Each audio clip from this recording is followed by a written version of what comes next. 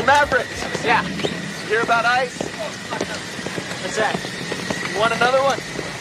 Really? Yeah. I feel the need for speed.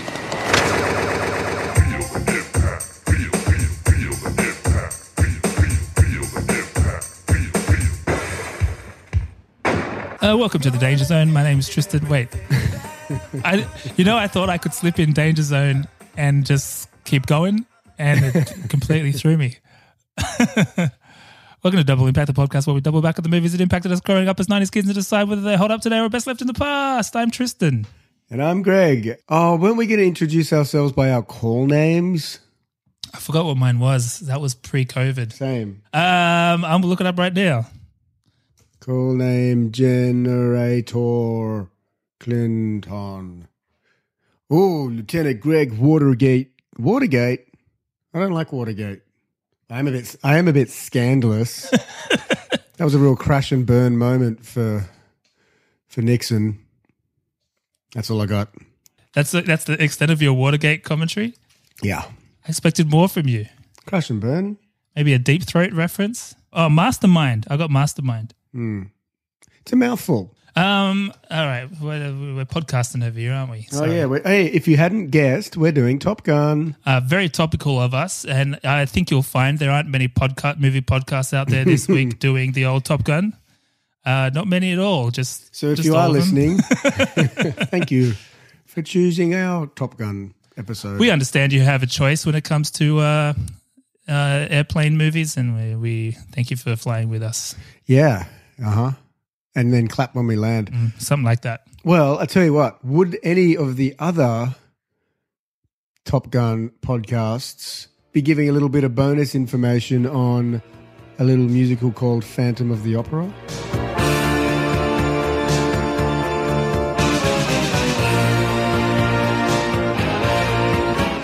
This is what people come for.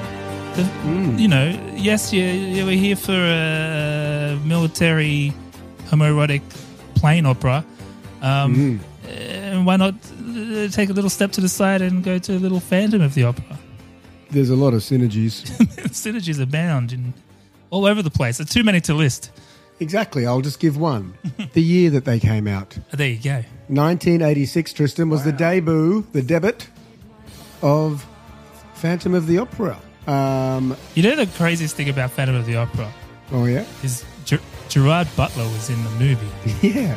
Sing once again with me a strange duet. My power over you grows stronger yet.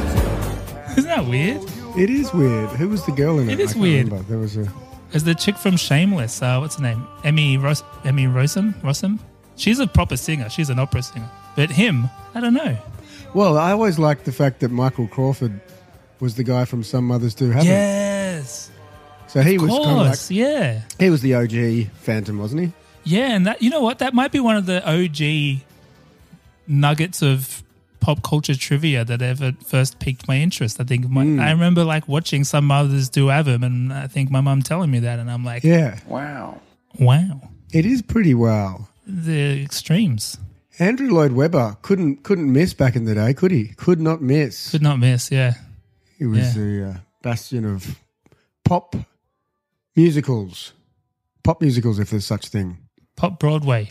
86, this came out at the West End, and then 88 for Broadway, which I thought was pretty strange timing, Tristan. Like, why would you release something in 1988? Like, it's like putting up Australia's Got Talent against the Olympics or something. Look, so Lloyd Webber is smart in many ways, but Yeah, Andrew Lloyd Webber, timing was never his thing, they say. he had a real blind spot around Expo 88. He's like, wait, look at all these avails over in Broadway. I'll book a show. Why is no one running anything in 88? Although then you sweep the Tonys because there's nothing else on that year. Yeah, it's actually potentially genius. Yeah. Well played, Mr. Lloyd Webber. Mr. Lloyd Webber. Is Lloyd part of his surname or is just his middle name that he likes to share? Yeah, is it Andrew Lloyd Webber or Andrew Lloyd Webber? Anyone? Yeah, fuck. Anyone? Or is it just Andrew Lloyd Webber? You know, I only know him from The Nanny and South Park. Why is he in The Nanny? Just because Mr. Sheffield, it's like I want to beat Andrew Lloyd. He was a Oh, that was Broadway his competition, producer. wasn't it? Yeah, I forgot about that. Yeah.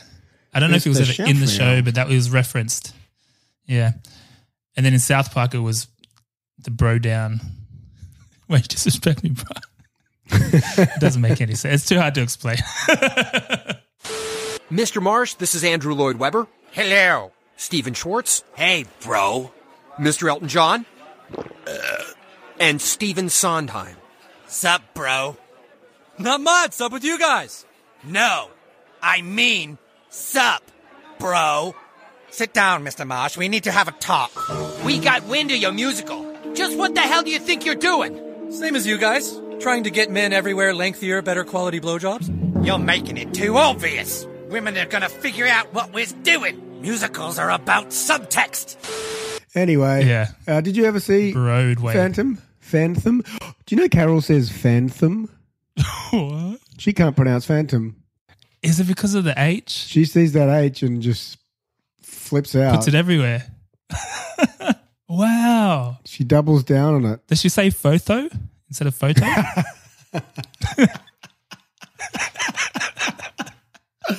I don't know. I'm definitely asking her after this call. Hey, I should get her in here to say Phantom. That's so funny. It's not even like there's an H there that she's pronouncing. It's not there. You just know. Carol the Phantom Carney. That's a call Brain's ticking sign. over. Yeah, Phantom. The Phantom. Oh, I didn't. Yeah, did you see it? Sorry, I did ask you a question before I jumped in. I didn't, but I did not. But as you know, I like musicals now, so I probably will at some point. I watched Little Shop of Horrors over my COVID days last week, Oh, yeah? and it's so fucking delightful, man. I love it. I love it so much. What else can you tell me about 1986, Tristan? My wife was born, Oh, yeah. but also a big year for movies, wouldn't you know it? Big year for Ara. Big year for movies. We've done a few from this year, actually. Ferris Bueller's Day Off. Mm-hmm. Crocodile Dundee. Did we do Crocodile Dundee? Sure did. Yeah, we did, right? Fuck, that's Yeah. crazy. Yeah. We've gone long enough that I'm forgetting. Cobra. Remember his wife? We discovered What? Strop's wife. Oh, yeah, of course. Yeah, of Most course. second elegant women in the world. Yeah, she's wonderful. God bless. Transformers, the movie, which we've covered, but a whole bunch that we haven't covered. And, you know, the top 10 is jam-packed full of bona fide classics. Aliens. Platoon came in at number 3 that year. Karate Kid Part 2 came in at number 4. Crocodile Dundee came in at number 2. But you know what came in at number 1, Greg? 1986. I don't know. Top Gun.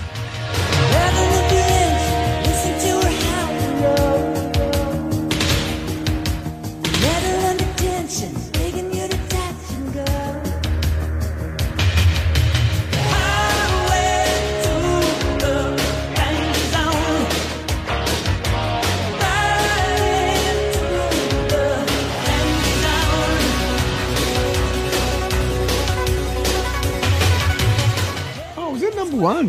It was the number 1 movie in the world. I missed that. Yeah, in the world. That's crazy, man. Wow. The budget of only $15 million, and it made $357.1 million. Came out in May of 1986. And that's not even mentioning the profit it raised for the aviator sunglasses industry. Oh yeah, yeah. I got a bit on that. Fascinating, isn't it? Anyway, we'll get into all that. There's this movie, for what it lacks in plot, makes up for in legacy.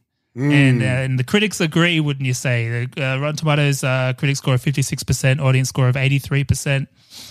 Critic consensus, though it features some of the most memorable and electrifying aerial footage shot with an expert eye for action, Top Gun offers too little for non-adolescent viewers to chew on when its characters aren't in the air.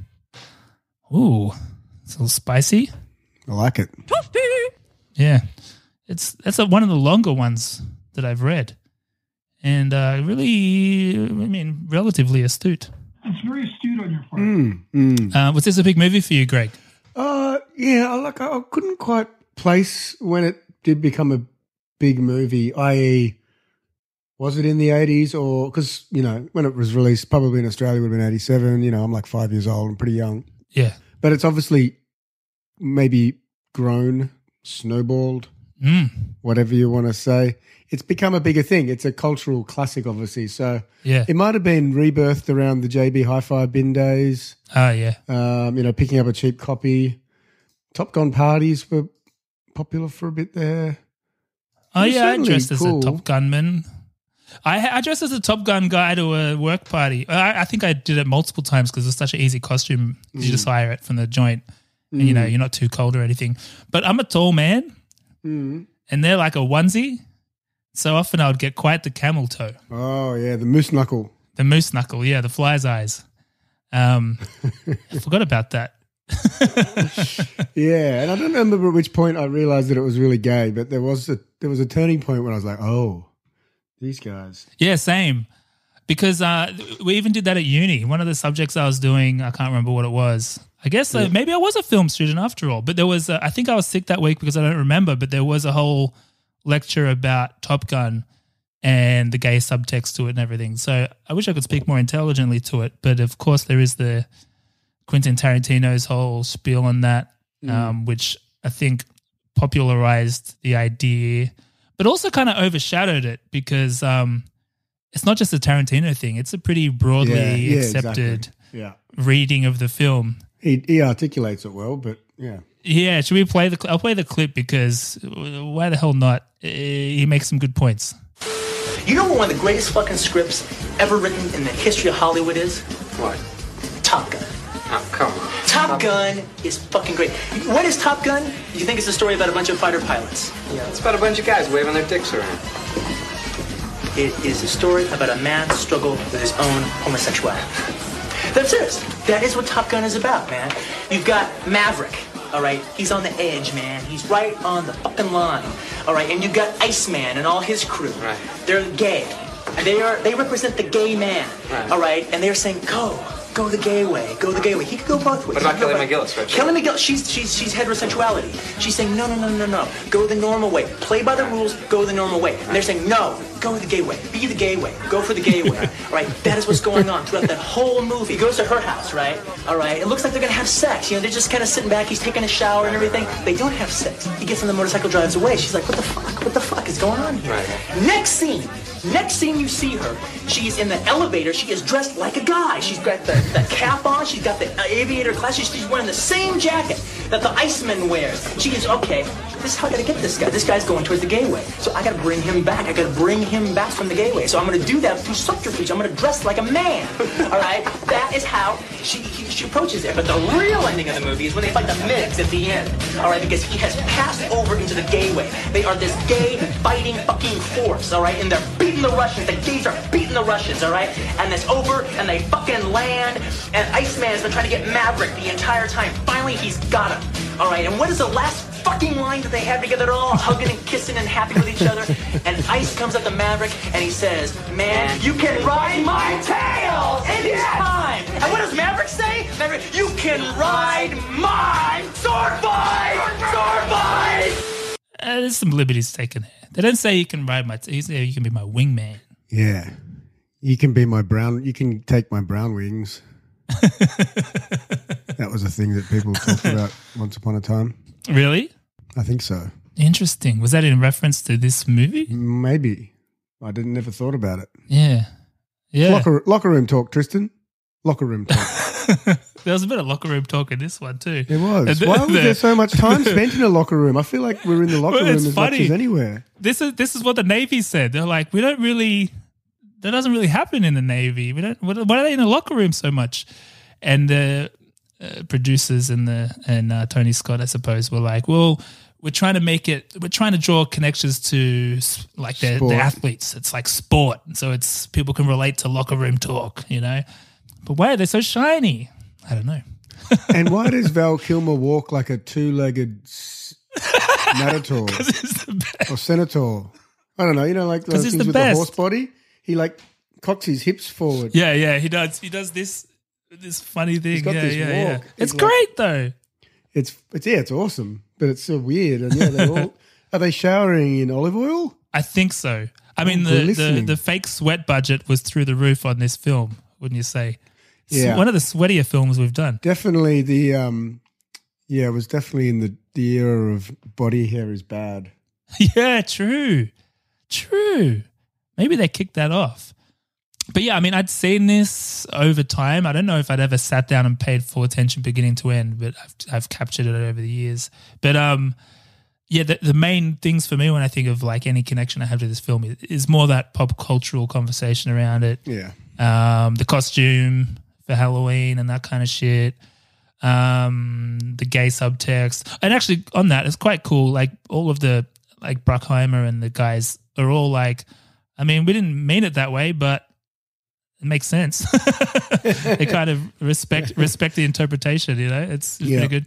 And then the other one I was just thinking because did you ever like wear dog tags? Remember when dog tags were like pretty cool? Yeah, maybe when I was like 10. Early 2000. Before early that. 2000. Late 90s. Nah. Nah, man, it was cool. And I my sister got me some dog tags from like the USS Intrepid when she visited New York when I was a kid or something. And then I wore them all the damn time. And then and the USS Intrepid is a warship here in New York, but it's like basically a museum now. And they do screenings of Top Gun on it. Oh, that's that would be cool. a pretty fun way to watch it. Yeah, that would be cool. Do you get to fly a jet? I assume so. Should I get into the origin story of this film? Yeah. Origin story. I know there's a lot of, we've even said this before in the pod, I know there's a lot of discussion around this film being like, you know, essentially branded content for the Navy, which isn't as true as I thought. I mean, we'll get into it. There's definitely some element of that, but I guess it's in the same way that it's branded content for gay. It's more in the result versus the intent, I suppose. But because it was initially inspired by an article called Top Guns in the May issue of California magazine back in 1983, which I guess depicted this whole Top Gun program and what they go through and all that shit. Yeah, classic, one of the greats. And Bruckheimer and Simpson, two fucking heavy hitters we've talked about many times.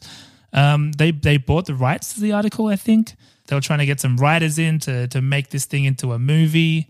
There wasn't much interest, but they eventually hired Jim Cash and Jack Epps Jr. to write a first draft. Epsy. We know them from Turner and Hooch, Dick Tracy and Anaconda, so... Oh, okay. You know. Is snakes out there this big? Top tier. Baby top tier bird. guys. But they went and joined the Top Gun classes and got flown around in F-14s and all that type of shit, and you know went pretty deep in the research to come up with some ideas. But apparently that first draft was junk. No one really liked it, including Bruckheimer and Simpson. And there's a whole bunch. This is one of those scripts that changed a hell of a lot. I won't go through all the changes, but ultimately there was input from the military that changed it. There was input from Tony Scott that changed it. There was input from Tom Cruise that changed it. I think Cruise had a lot of input actually. But from what I read, like all good stuff, it seems. He actually made it a lot better. But Tony Scott was signed on to direct, and it was the early stages, man. He had made one movie called The Hunger that had flopped, and he was kind of in director jail and couldn't really get a gig, so he was sticking to advertising. And he made this ad for Saab. I don't know if you saw this, came across this in the prep here, but it's I won't play it because it's all there's no dialogue, it's just cool music and basically Top Gun.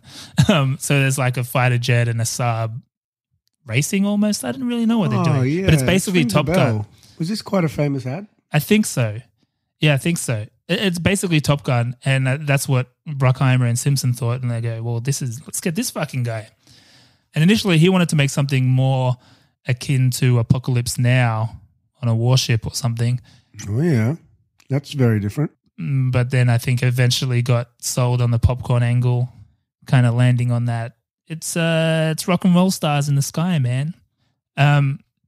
And there were, like I said, there were a lot of changes. I think one that's super interesting, one that's relatively interesting is, okay, so you could argue that this movie is a bit corny, but it was a lot cornier. So like the love interest was initially she was someone else in the military. Then they changed that, and then she was an aerobics instructor, which was a bit meh. And then they changed that because they changed that because they thought that was a dumb idea, or Tom Cruise thought that was a dumb idea. And I'm very articulated in my post-COVID brain fog, but they got introduced to this woman named Christine Fox, or Christine Legs Fox, who was a civilian mathematician employed by the Center for Naval Analyses. She was basically Kelly McGillis, that character. And so they were like, oh, this is a love interest. Let's make her this. Beautiful. So there was a lot of – that's one example of many things. There was lots of evolution of the script over and over and over again. Yeah, she was 50 or so. In terms of pre-casties, there wasn't much because Cruise was who they had in mind from the start, and it's who they got. I read differently. But, yeah, no, they're all bullshit because it's not – maybe there were names thrown around like in case they can't get Cruise, but I read those too, but it seems like bullshit because everything else I read said that it was all like, we need Tom Cruise, yada, yada, yada. Maybe he said no to begin with. Yeah, he wasn't convinced right away, but then they got him down to the fucking Top Gun arena or whatever the right language is there, and put him in a plane, and he was like, okay, yeah, this is felt the mad. G's.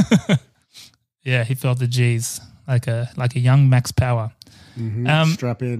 Strap in and feel the G's. Val Kilmer wasn't that keen either, but Tony convinced him. I'm not sure how, but yeah. I mean, I guess net, there wasn't a lot of faith in this movie being anything good. It wasn't, was there? Yeah. Now, the Navy element. So they didn't fund this movie. The budget was $15 million, but what they did do is supplied a lot of all the planes and like all that other shit, some technical consultancy. A couple of radios, some walkie-talkies. Some walkie-talkies, yeah, some walkie-talkies. Some aviators. Yeah. And that's not insignificant, Craig. So while technically they didn't fund it, like one F-14 Tomcat cost $38 million. So like they didn't directly give them money, but their $15 million budget looked like $100 million, with their support. And part of that agreement was, this is an official like contract with the Pentagon. And so part of that agreement was that they could influence the script. So there were a few little things like Goose was supposed to die in a mid-air collision. They didn't want to do that, so they changed it. There were a few little things like the opening dogfight was supposed to be over Cuba. They changed it to international waters. I'm sure there's reasons for that that I don't understand. But apparently there's a whole department at the Pentagon that do the movie stuff. Isn't that fascinating? That should be a movie. Like a production house, an in-house. Yeah. Film consultants. It should be like Get Shorty, like a Get Shorty type of thing, yeah. How good. And how good is that? That's just fascinating. I want to learn more about that. Are they the guy, everyone else kind of like how and then they come in sneaks and yeah. whatever. Like to the military, they're really Hollywood, but then to Hollywood, they're too military. Yeah. They're stuck in the middle. See, that's a great story right there. Isn't it? The conflict. It's beautiful. The tension. Yeah. They just need a romance, an office romance. You got yourself a movie. Story by. Bish Bash Bosh. Well, speaking of Bish Bash Bosh, Bish Bash Bosh, you got yourself a Top Gun rap party down at that piano bar thing. Oh, yeah, whatever that was. I think it was a restaurant. Oh, yeah. Let's play the trailer.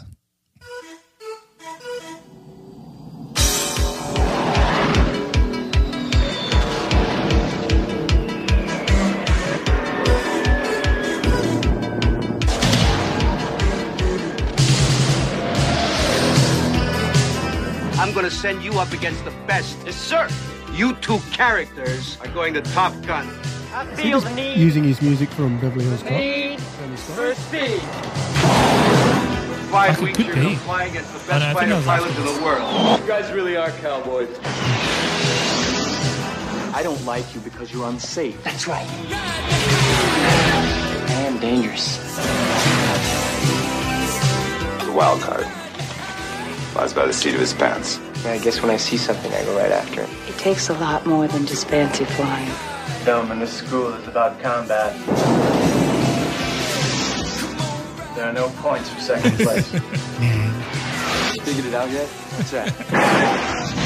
Who's the best pilot?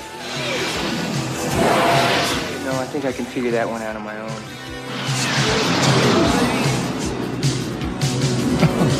Tom Cruise, Kelly McGillis, Top Gun.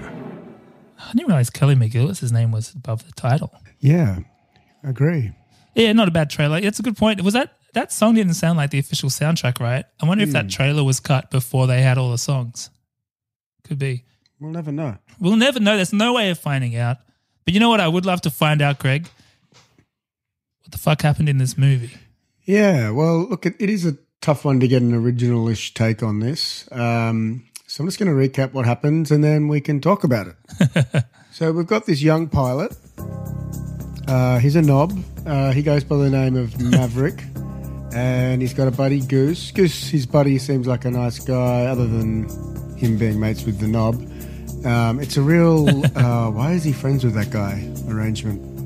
Yeah. He's probably got low self-esteem. We'll never know. Well, it's a Bueller and other guys situation, isn't it? Isn't it? It really is. So in the beginning, there's this pilot that's going to Top Gun, which is the academy for intensive training for the best young pilots. There's this guy, he's going there. But then he has this panic attack mid-training flight thing, and he's like, oh, this is pretty dangerous stuff. I've got a wife and kid. I'm going to turn in my wings. And he quit. So then this opened up a spot for the knob, Maverick, to go, and he takes his buddy that sits in the back of his plane and his job is to say, go Maverick, I think. You know, like just give him a bit of pep talks. I think that's the role. So they go to Top Gun, and they've been there for less than a day. Like they haven't even had a class yet. And he manages to turn up to the bar, I assume get drunk. This is what I call a target-rich environment. You live your life between your legs, man. Goose, even you can get laid in a place like this. Get in an altercation with like the other students, hit on a girl like aggressively, following into the toilet. Yeah. Before realizing she's his teacher. From here, they run a bunch of simulated training sequences. Maverick repeatedly makes judgment errors. One actually pretty much causes the death of his said friend, Goose. He dies. Yeah. He falls into a deep depression. His girlfriend quickly turns her back on him, saying he's a pussy, even though his friend just died yesterday. He then graduates and they go up in the air for some more shouting, and then he finally falls into the arms of his lover, Iceman. You can be my wingman anytime. Bullshit.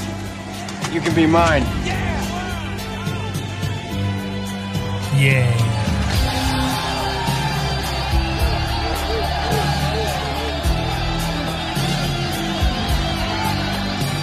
But I mean, look, I'm not going to ask you to tell me because that's a big question. But I don't really understand when they're up in the air what's happening. I got no idea. When I read that little bit of trivia about how, you know, that first dogfight was supposed to be over Cuba, but instead it was international water. I couldn't have told you where that was. I could have told you what they were doing.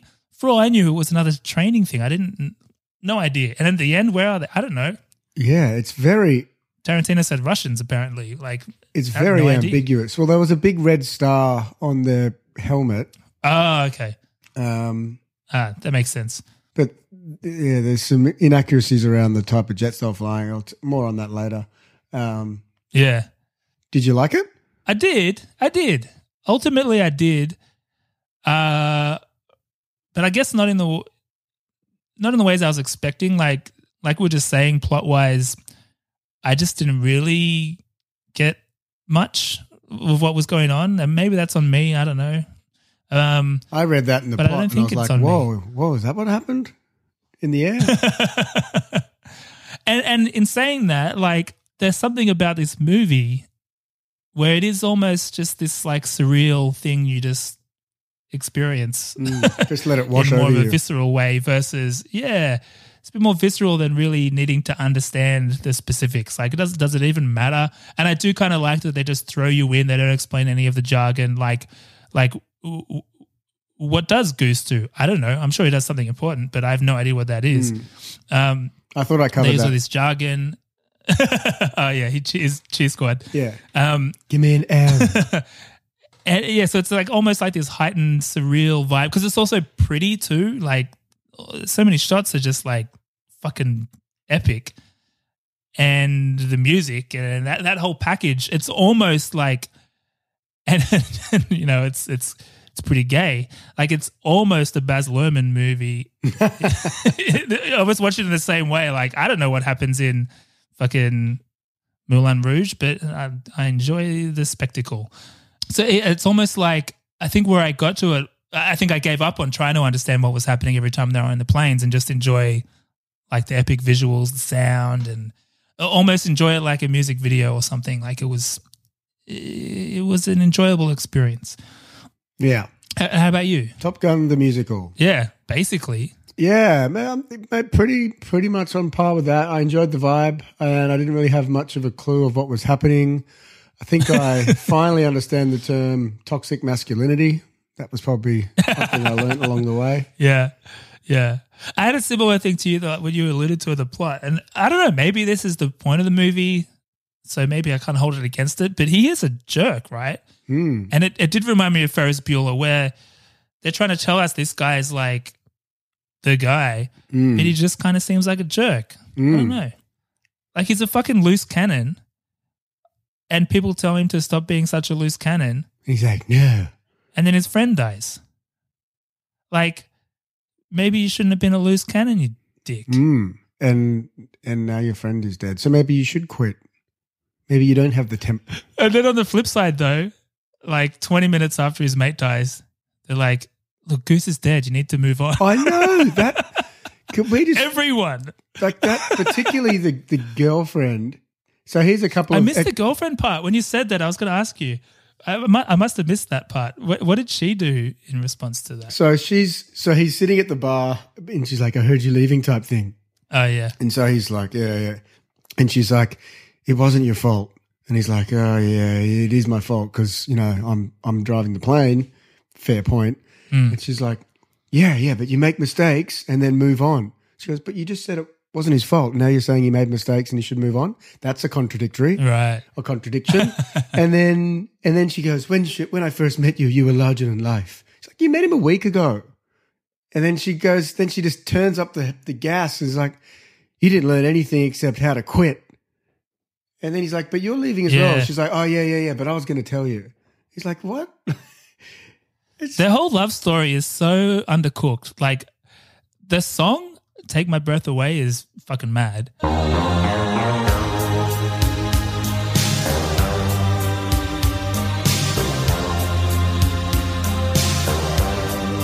It's almost too good because neither one's breath was ever taken. No.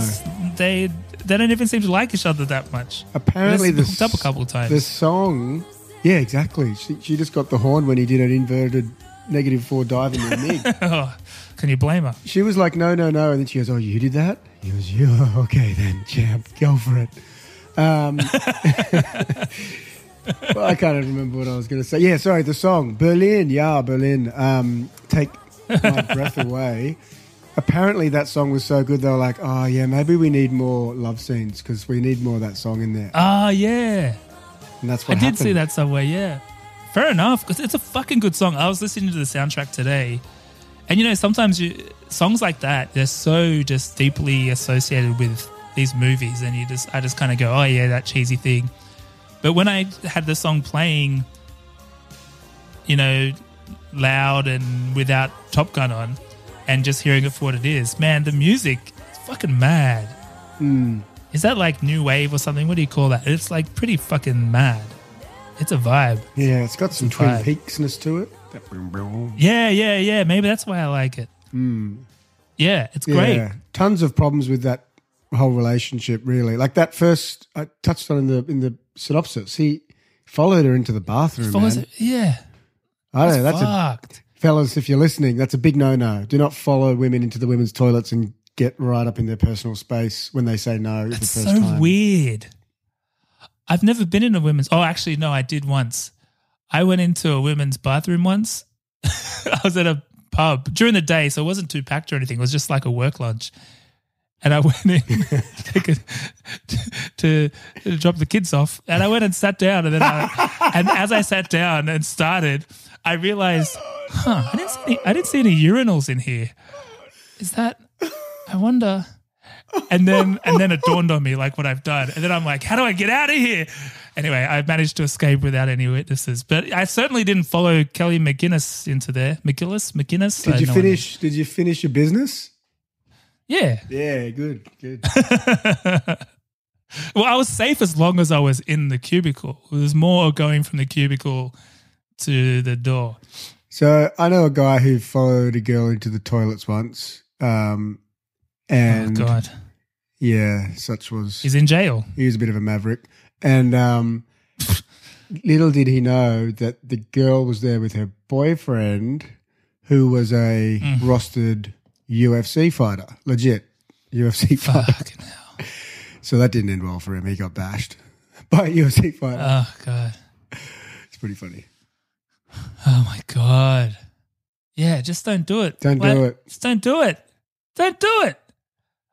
Volleyball it's just such a weird choice. There's no segue into that, but it's just weird. Because, like, wouldn't football be more of like it already makes sense. Like they said, they were trying to draw that sport analogy. They could be wearing those weird crop top things, you know. Oh yeah, they're cute. It could still be sexy. It's just Sexy weird. football. Why are they playing volleyball? Oh, I guess it's Pensacola, baby. It's Miramar. It's by the beach. Beach volleyball. There were I was watching the making of. I got a clip because it's so funny, and it's Tony Scott and then some of the cast talking about the volleyball.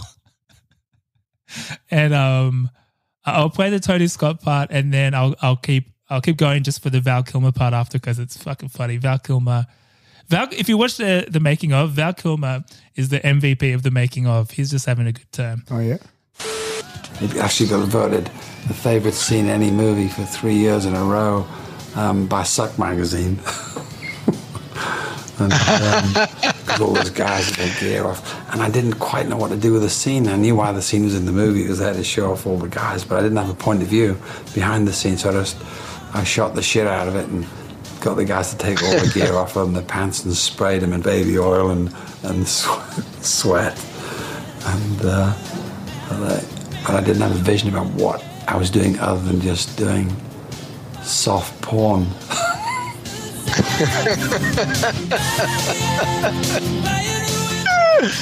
We shot that in half a day. They brought in a dump truck of sand. They dumped it. They put up a net.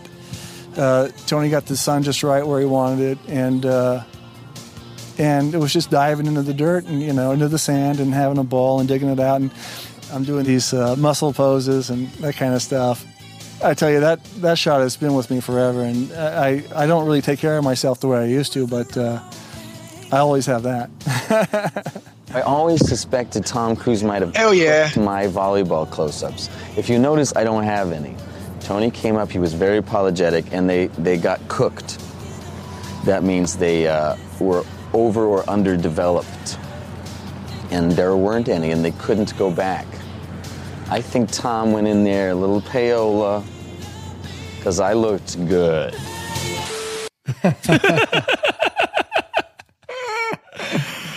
Val Kilmer is convinced that he had no close-ups because Tom Cruise sabotaged him. Because he was pale. He's making the hilarious banter throughout the whole fucking making of. It's great.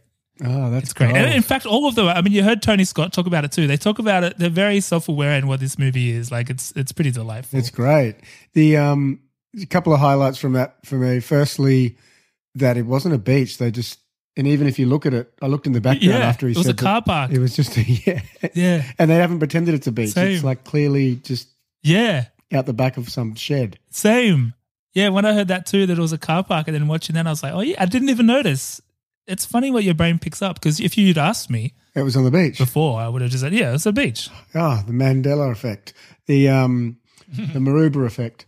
The other thing was best movie scene 3 years running as voted by Suck Magazine. I hadn't heard of Suck Magazine before, but that's pretty hilarious that exists, let alone pays homage to this film ongoing. Yeah, I was trying to look for other perspectives on the gay subtext of the whole thing. Did you do much that reading wasn't on Quentin Tarantino, but I didn't quite make it to Suck.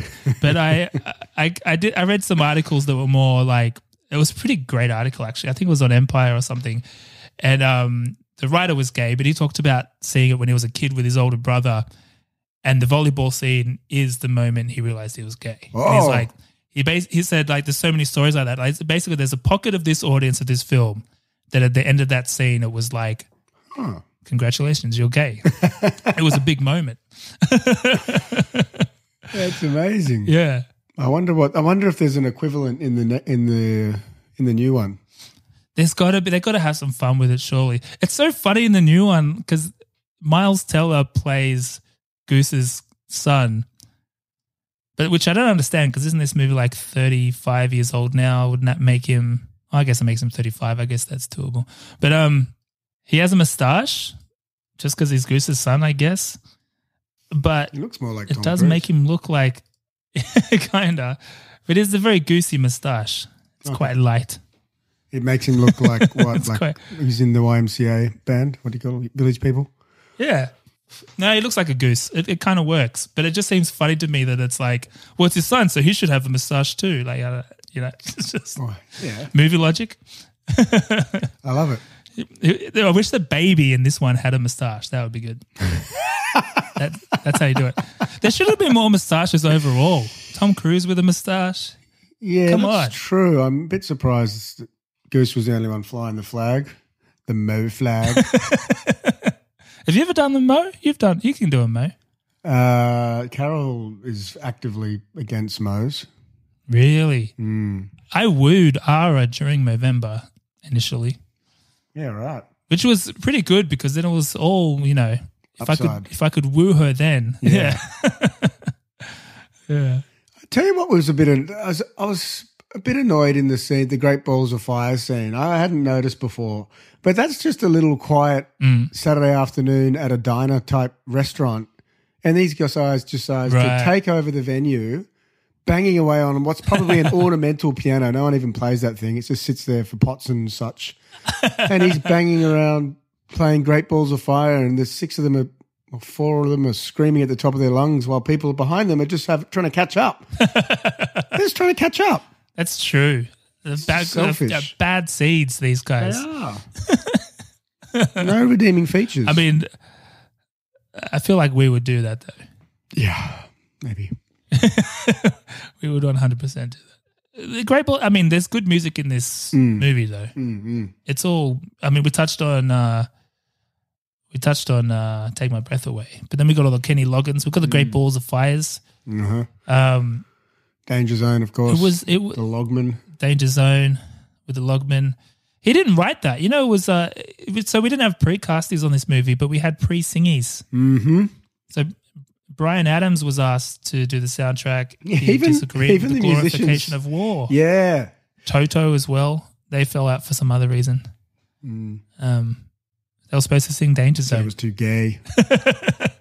But Kenny Loggins ended up doing it. So this is the thing. So he obviously Danger Zone is the iconic one, but apparently every young hot artist was trying to get on this soundtrack, and he thought, "Fuck, everyone's going to try and do the opening song for that montage," because they were given the scenes. It's like I'm going to write a song for the volleyball scene. Yeah. And that's what he did, and that's how he got his foot in the door. He wrote the song for the volleyball scene, which was like the boys. What was it? Moving in slow motion.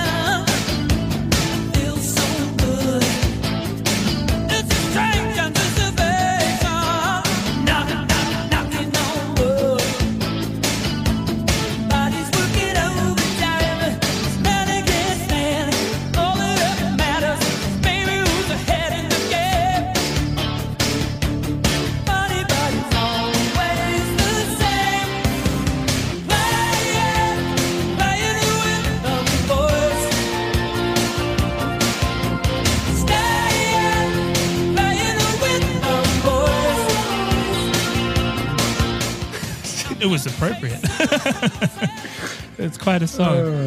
But then he was hanging around and he ended up getting to sing Danger Zone as well. Well played, Mr. Loggins. Yeah. He was like a big... I don't know much about Kenny Loggins other than like all the movie songs because he also did like Footloose. Oh, that's a big one. He did another song. Did something That's for a huge one. Caddyshack, didn't he? Yeah, he did the Caddyshack song. And he did a song for Over the Top as well with Stallone. Oh. Meet Me Halfway. We should do that film soon. I suspect it sucks. We should. Yeah. It's pretty boring. You got to be in the right mood to really enjoy it.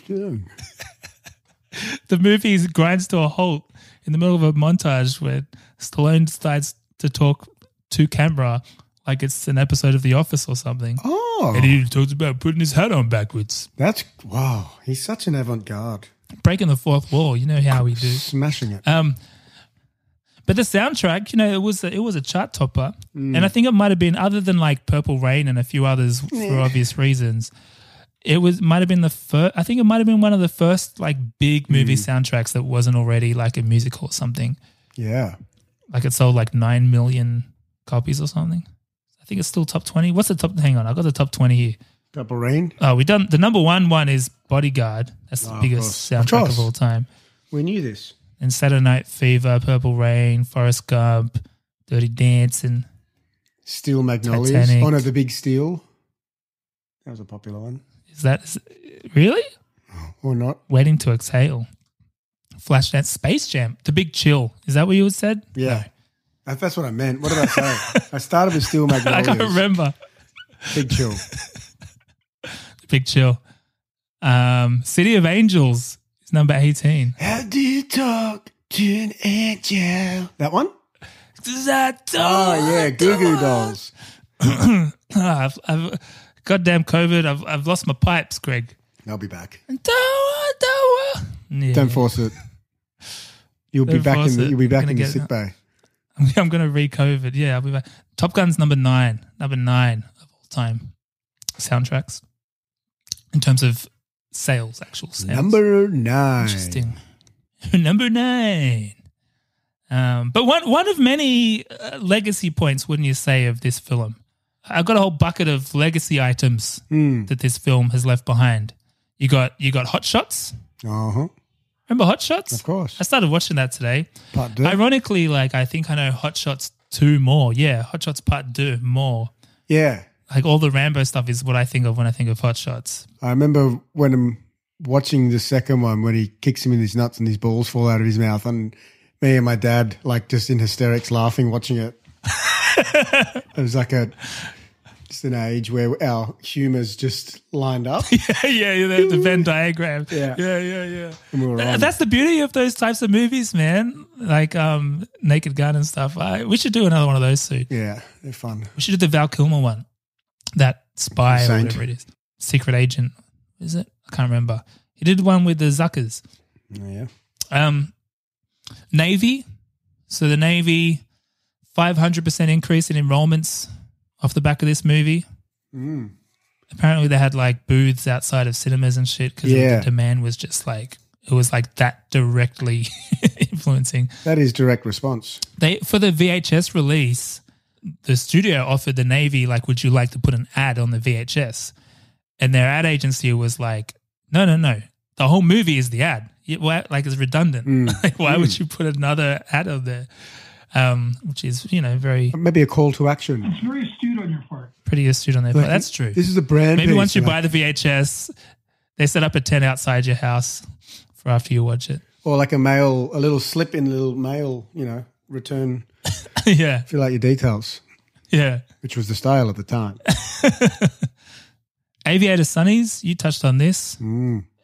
So aviators, they are military. They were designed for the military, designed to be worn under headgear. First contracted by the U.S. military in 1935. Bausch and Lomb made them, I believe.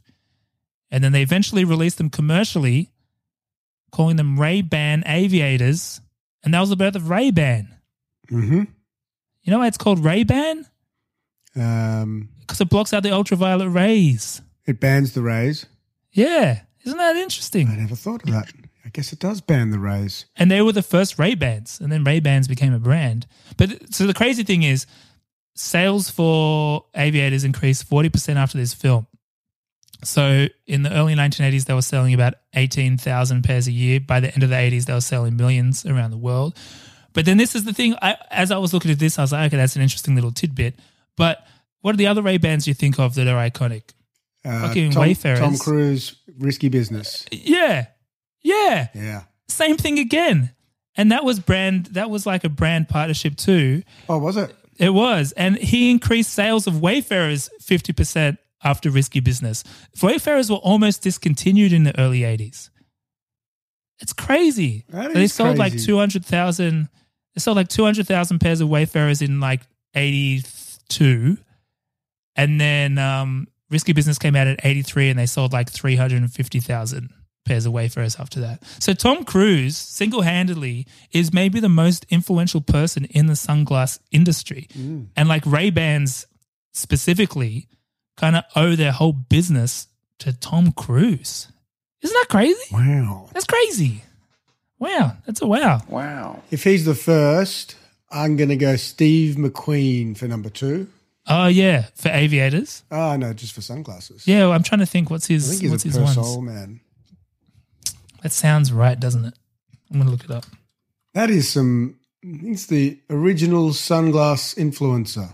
Pretty impressive. Pretty impressive. Tell you what, speaking of impressive, I didn't realize he had his pilot license / jet license. Like he can fly these things, Tom Cruise. Yeah, so he can now. Could he then too?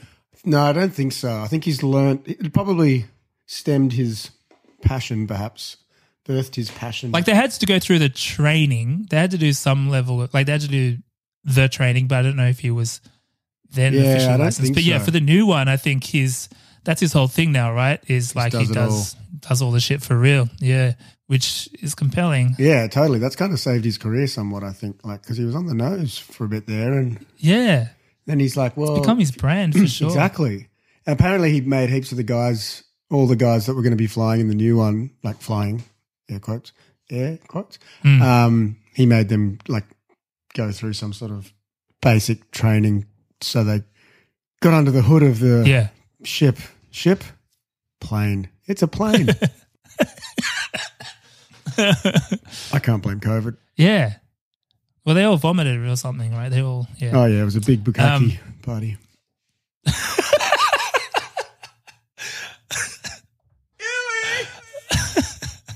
don't know if you're using that term correctly, Greg. Probably not. Although it is Top Gun, so maybe it is. Tom Cruise, innovator, stuntman, reinvented himself. But you know what else he reinvented? He reinvented the press tour around this film. Go on. So apparently, I don't know. I was 2 years old at the time, but apparently at the time, well, we know this, that movies used to stay at the cinema much longer. You know, now it's all about opening weekend and it's there for whatever. The movies just used to stay at the cinema, and the stars would go on these press tours that would go on for quite a while around the world, yada, yada, yada.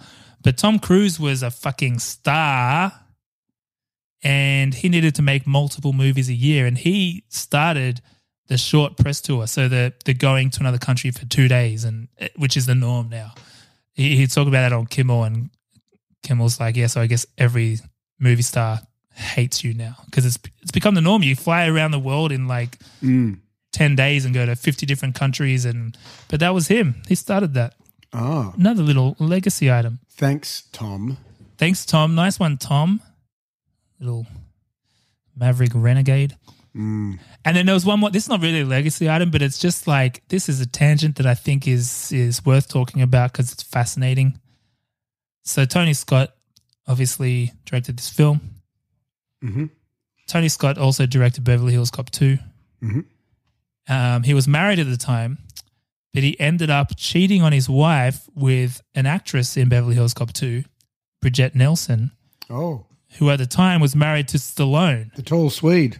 Yeah, so this is crazy because, Greg, as we all know, Beverly Hills Cop started as a Stallone movie. Oh, yeah.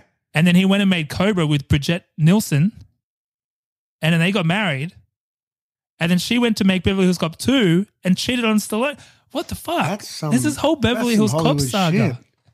That's a whole movie right there. Beverly Hills Cop. The Beverly Hills Cop saga. Yeah, Beverly Hills Cop. Wow. You get all the buttons for that one. It's astute and hilarious and sexy. Oh man, what a place! What a place. He's got some good numbers, doesn't he, Tony Scott? Oh yeah. Last Boy Scout, True Romance. That might be it for me, but damn shame. It's a bit inconclusive, the old suicide, because some people say, oh, he was like, oh, he had cancer, and then a lot of people are like, well, it wasn't like the autopsy. I think was like, well, he kind of did, but it wasn't progressed, or it wasn't like a life-threatening or something to that effect. I don't know. I could be butchering that. Yeah, no, I read the same thing. There was lots of like on the record stuff is like, no, he wasn't sick, like autopsies and shit. But then Ridley said, no, he'd been privately battling cancer for a long time. So I don't know. It's weird. It's a bit weird. I don't know. Could make a movie. Those Scott boys, tell you what. Yeah. Well, what I didn't realize was when he passed away, like just days before, he was with Tom Cruise scouting locations for a new Top Gun movie. Oh. I'd forgotten about that, but I remembered like there was talk of a new Top Gun movie back then, and then it got canned at the time for obvious reasons. But yeah, isn't that crazy that it was Top Gun?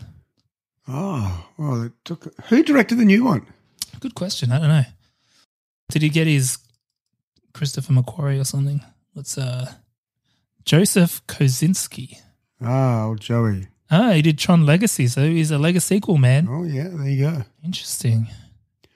Hey, I tell you what's interesting. Are you still going on? Have you got more legacy pieces? Oh God, no, I certainly don't.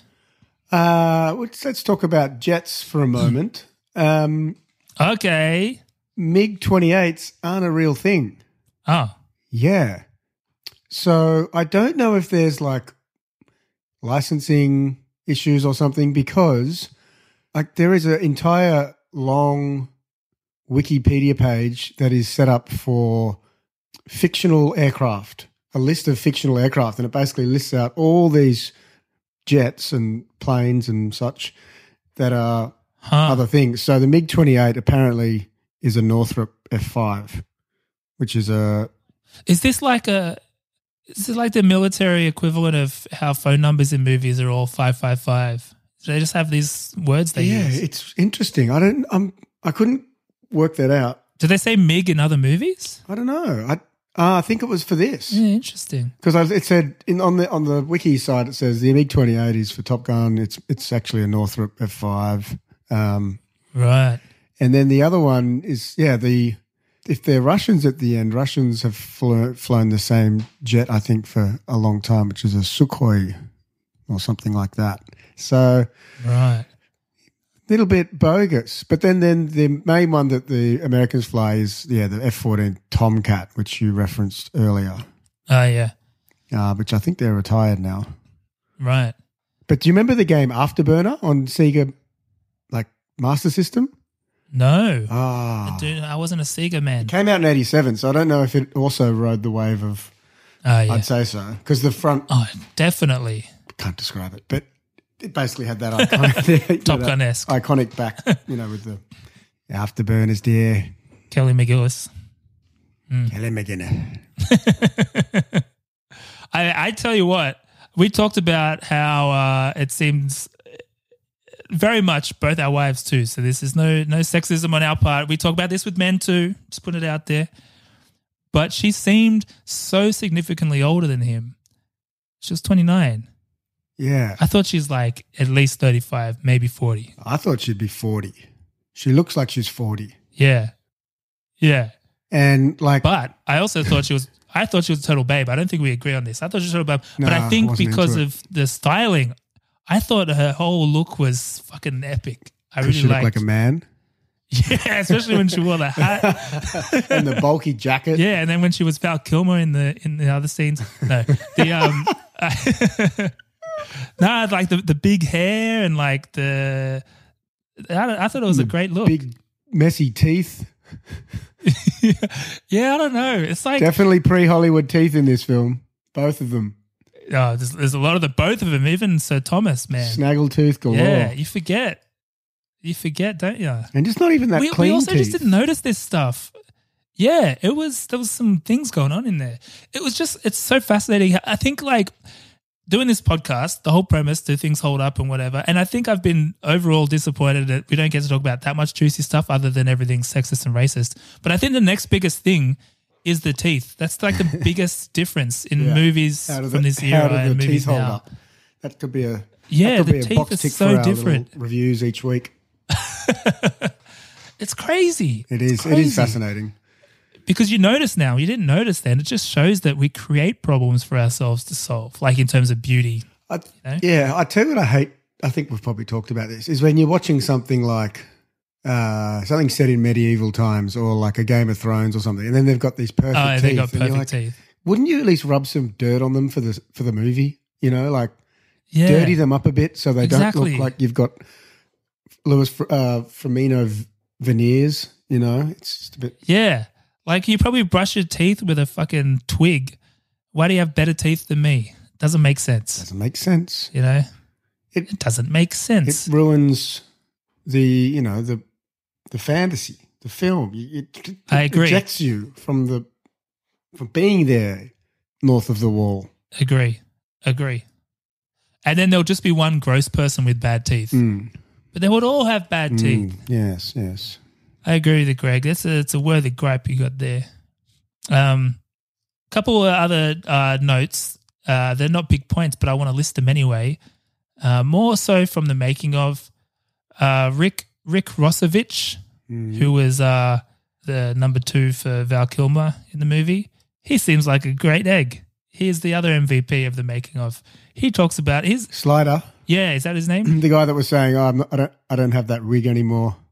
But I got that. That. Yeah, for sure. Yeah. He seemed cool. He talks about his career like very, he's like, I had kind of a reverse career where I started in the Hollywood system and now I'm on basic cable or whatever. Like he seems very fine with his situation.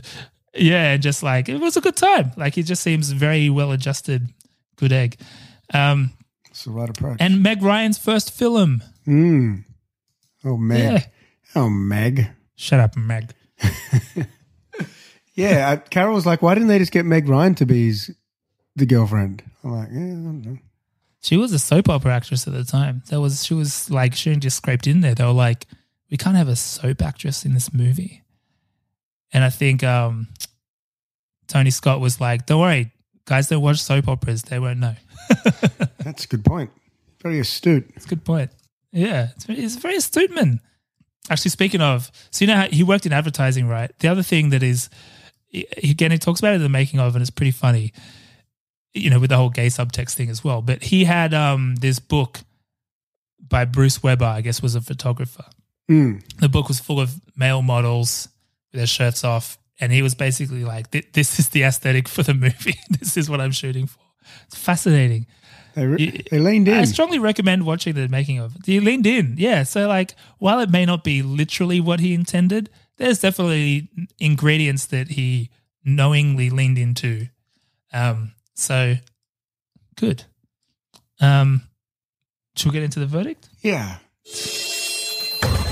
I don't know what to say, really. I don't remember asking you a goddamn thing. The law. I'd like an answer to the question, Judge. I want to have them answered immediately. You can't handle the truth. What are you waiting for, huh? Say what again? Say what again? I dare you. Nothing further, Your Honor. And that's all I have to say about that. Overall, I think on this one, it's probably, out of all of them, I think this one for me gets through on, I enjoyed watching it, but I think on legacy alone, it's a must. You just have to, for all of the reasons we listed.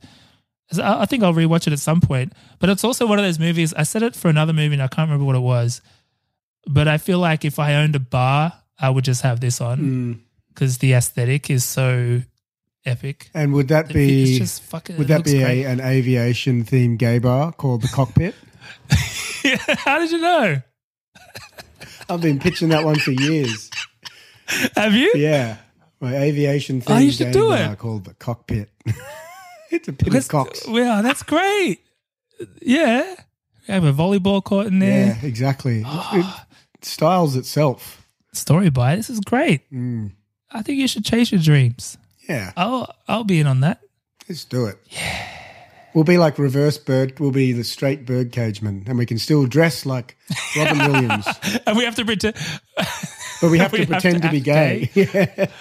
Yeah, so it's going to be when they make a movie about it, it's going to be hugely problematic. Yeah. But Nathan Lane can play me. Ah, the delightful Nathan Lane. Rewatch for you, Greg? It is a rewatch. It's it straddles the age-old tightrope of toxic masculinity and homosexual desires, and it just does it so well. Yeah. Yeah, it's the film's nowhere near as It's very astute on your part. good as I thought, but like it's just entertaining and you just have it there. Oh, one thing I forgot to mention. So he says he's staying on as an instructor, but he's just graduated. So like he hasn't really gone and done the combats. Like, isn't that a bit like Ronaldo finishing his first season of Man U and then go, I'm just going to be a coach now? Like, don't you have to play some football? I'm a bit vague on his whole situation. Yeah, I'm vague on his situation because there's also the thing about his dad, and that restricts him in some way that I don't really understand. But then I started rewatching it today just because it's a bit of clarity. Had some time. Yeah, and I only got in about 10 minutes or so.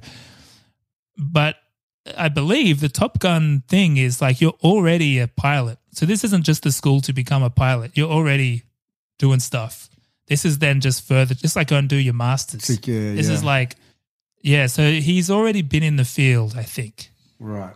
But I hear you. It's like, did we just waste all our money on this trading for you? Like, why wouldn't you now go kill some people for us? Yeah, is this like a train-the-trainer type thing? Yeah. Have you done a degree in education? I don't know. Yeah. Just a thought. And the other thing we didn't mention, Goose, it's still quite painful. It still hurts when Goose dies. That still hurt. And the technical advisor helped with that because it's a very real thing. So apparently, like when you eject, you have to like release the hood first, the glass thing, and then give it time before you then eject. Yeah. And in the panic, I guess Goose ejected too soon. He had one job to so save it's a your very life, legit Goose. thing. One time you had to push a button. This was a lot, right? Because he didn't have much to do otherwise. Well, he was cheering on Maverick. He got out okay. Great eject, Maverick. But that's the thing. So I think it actually works quite well as not being Maverick's fault technically because Goose just ejected too early. Yeah. So like, you know what I mean? So it's a nice little workaround from a head-on collision. No, yeah, that's true. Which is what they wanted. Yeah. Yeah. Smart. Yeah. Anyway. Yeah. Did Simpsons do it? Yes, but not as much as you would think. There's just a throwaway line, this one. Way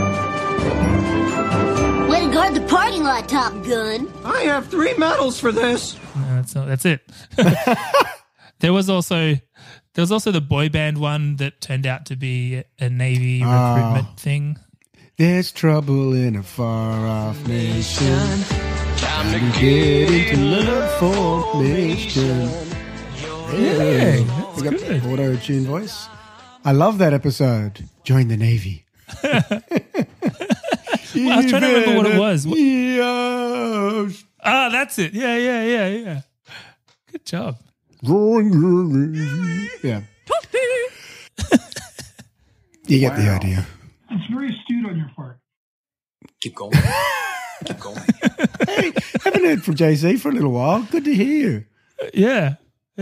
From you. Porn parody. I think this film is its own porn parody in many ways. I think. Bum. Because there's tops and bottoms. Oh, yeah. Top bum. Does that work? I don't know. I'm Googling porn parody. Careful, man. Careful. Wow, they're quite hetero. Oh. I guess that's because the parody aspect of it. Yeah, exactly. We're going to flip it on its head and make it hetero. Bechdel test, no, but again, for all the reasons we said, that's kind of the point. FX test, fuck yeah. We didn't really talk about that. I think one thing you got to just have massive respect for this movie is like, this is all real shit. Yeah. And we always talk about practical effects and that. This is the whole other conversation because this is like real jets doing shit and you got to film it and you got to That's also why I'm forgiving of not really understanding what's going on when they're up in the air, because fuck, get what you can get on film and then just make it into something. Because these days you can just make CGI. You don't even need real planes. Like that's. I'm looking forward to the new one. I think they've still done. They've kept a lot of the. That's the thing. The essence of the original. Yeah, they got to get that Tom Cruise. They got to throw him up there. Mm-hmm. Got to earn his money. You don't get Tom Cruise and not put his life in danger. Explosions, everything. Recast these. I mean, we got the new one, so it's from what I've seen, there's a lot of good, appropriate casting. Like John Hamm's in the mix there, which I enjoy. That works. Yeah, I'm looking forward to going to see it. I think I might try and go this week. Oh yeah, very good reviews. Good reviews. There's a lot of good movies out now. Yeah, I want to watch that Everything Everywhere All at Once. Yeah, go for it. MVP. I'll give it to Goose. Oh, nice. I'll give it to Mr. Cruise, but I will give my low key to Michael Ironside, who I forgot to mention up until this point. He's great. Is that Slider? He's a good military man. No, that's he's in like, he's Quaid, isn't he? No, is he Quaid? Oh, the guy. Which one's that? It's the bald guy? Sending you to Top Gun. Yeah. Yeah, he's always good. Shouty bastard. He's he's the principal in Back to the Future. Oh, no, wait, not that guy. Dunderlinger. Hang on. That's Simpsons. Not that guy. Tom Skerritt? It's Mr. Dunderlinger. No, it's this guy, Michael Ironside. Oh, yeah, sorry. Yeah, he's great. He's great. Always. Yeah. He was telling a story of how he felt like a bit of an imposter. He thought maybe he wasn't really doing this role very well. He's standing there in costume at a facility, at a Navy facility, and one of the young lieutenants or whatever stopped and like gave him a salute. What do you call that? Salute? Yeah, and he played along. So he's like, "Fuck, okay, they think I'm the real deal. Then maybe I am cut out for this." Yeah. Anyway, what are we doing next week? We haven't decided. We might do a new themed run of some sort. We'll figure it out. Stay tuned. In the meantime, leave us a review. A good one, to be precise. Yeah, no bad reviews. If you've got something mean to say, just say it on the gram. Yeah. Just yell it into the shower. Yeah, it doesn't affect our... Yell it into your pillow. All right. Well, that's it for another week. Yeah. Go and watch Top Gun and the new one. Go and watch Top Gun and the new one. Yeah, fucking do it. Why not? I'm in. Do it for Tom. He needs the money. Yeah. It's just scraping by. Needs another Needs to buy underground fresh lair. fetuses. And some new Bolivian feti. Yeah. To inject into his and eyeballs. some high-heeled cowboy boots. All right. Bye. Bye.